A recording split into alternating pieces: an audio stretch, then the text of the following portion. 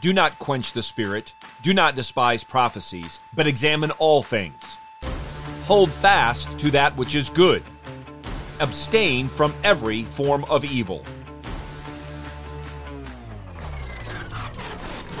Let me hear you! Go it loud! A 1, A 2, A 3. Please.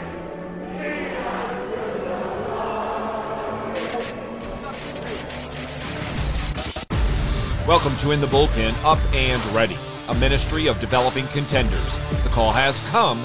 You need to get up and ready now. And look who's coming up. High fly ball into right field. She is gone. In 1 Thessalonians 3:13, the Apostle Paul writes about hearts being strengthened, blameless in holiness before our God and Father, at the coming of our Lord Jesus Christ with all his saints. The next verse, which is verse 1 of chapter 4, Paul begins a lengthy section of exhortation and instruction, finishing with the words you heard in the introduction. He then returns to the subject matter that he closed chapter 3 with, but this time not only as a prayer for such things, but with a benediction of undoubted assurance that our Heavenly Father will accomplish this for and in us. Hear now God's revealed, inspired, inerrant, and infallible word from 1 Thessalonians chapter 5, verses 23 and 24. Now may the God of peace himself sanctify you entirely, and may your spirit and soul and body be preserved complete, without blame at the coming of our Lord Jesus Christ. Faithful is he who calls you, who also will do it. Yahweh, Father, Son, and Holy Spirit, is eternally and unchangeably perfect. By nature, we human beings, male and female, old and young, from every tongue, tribe, nation, and peoples, are sinful to the core of our being. But in Christ, we have the forgiveness of sins. The penalty for our sin has been forever removed. We are at peace with God, with the God of peace. And he promises that we also will be perfected.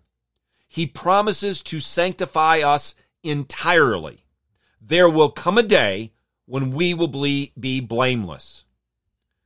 Though it's in the future, it's spoken about like a done deal. And that is because God, who is faithful, has promised it. All of us in Christ ought to love and rejoice in this truth.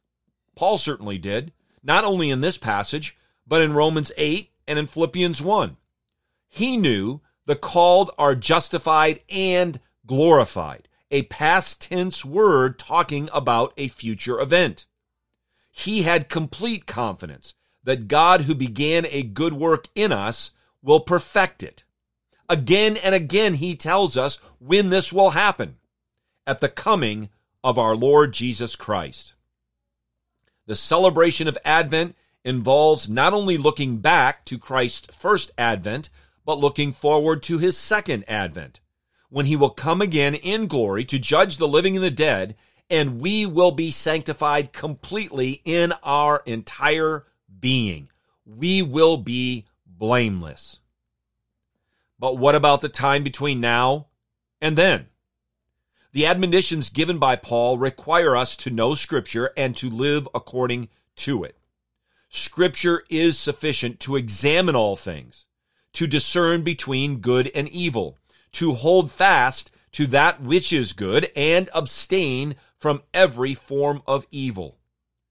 Our Heavenly Father, who has called us to be at peace with him in Christ, guarantees not a momentary peace, but an eternal peace. And he guarantees he will perfect us.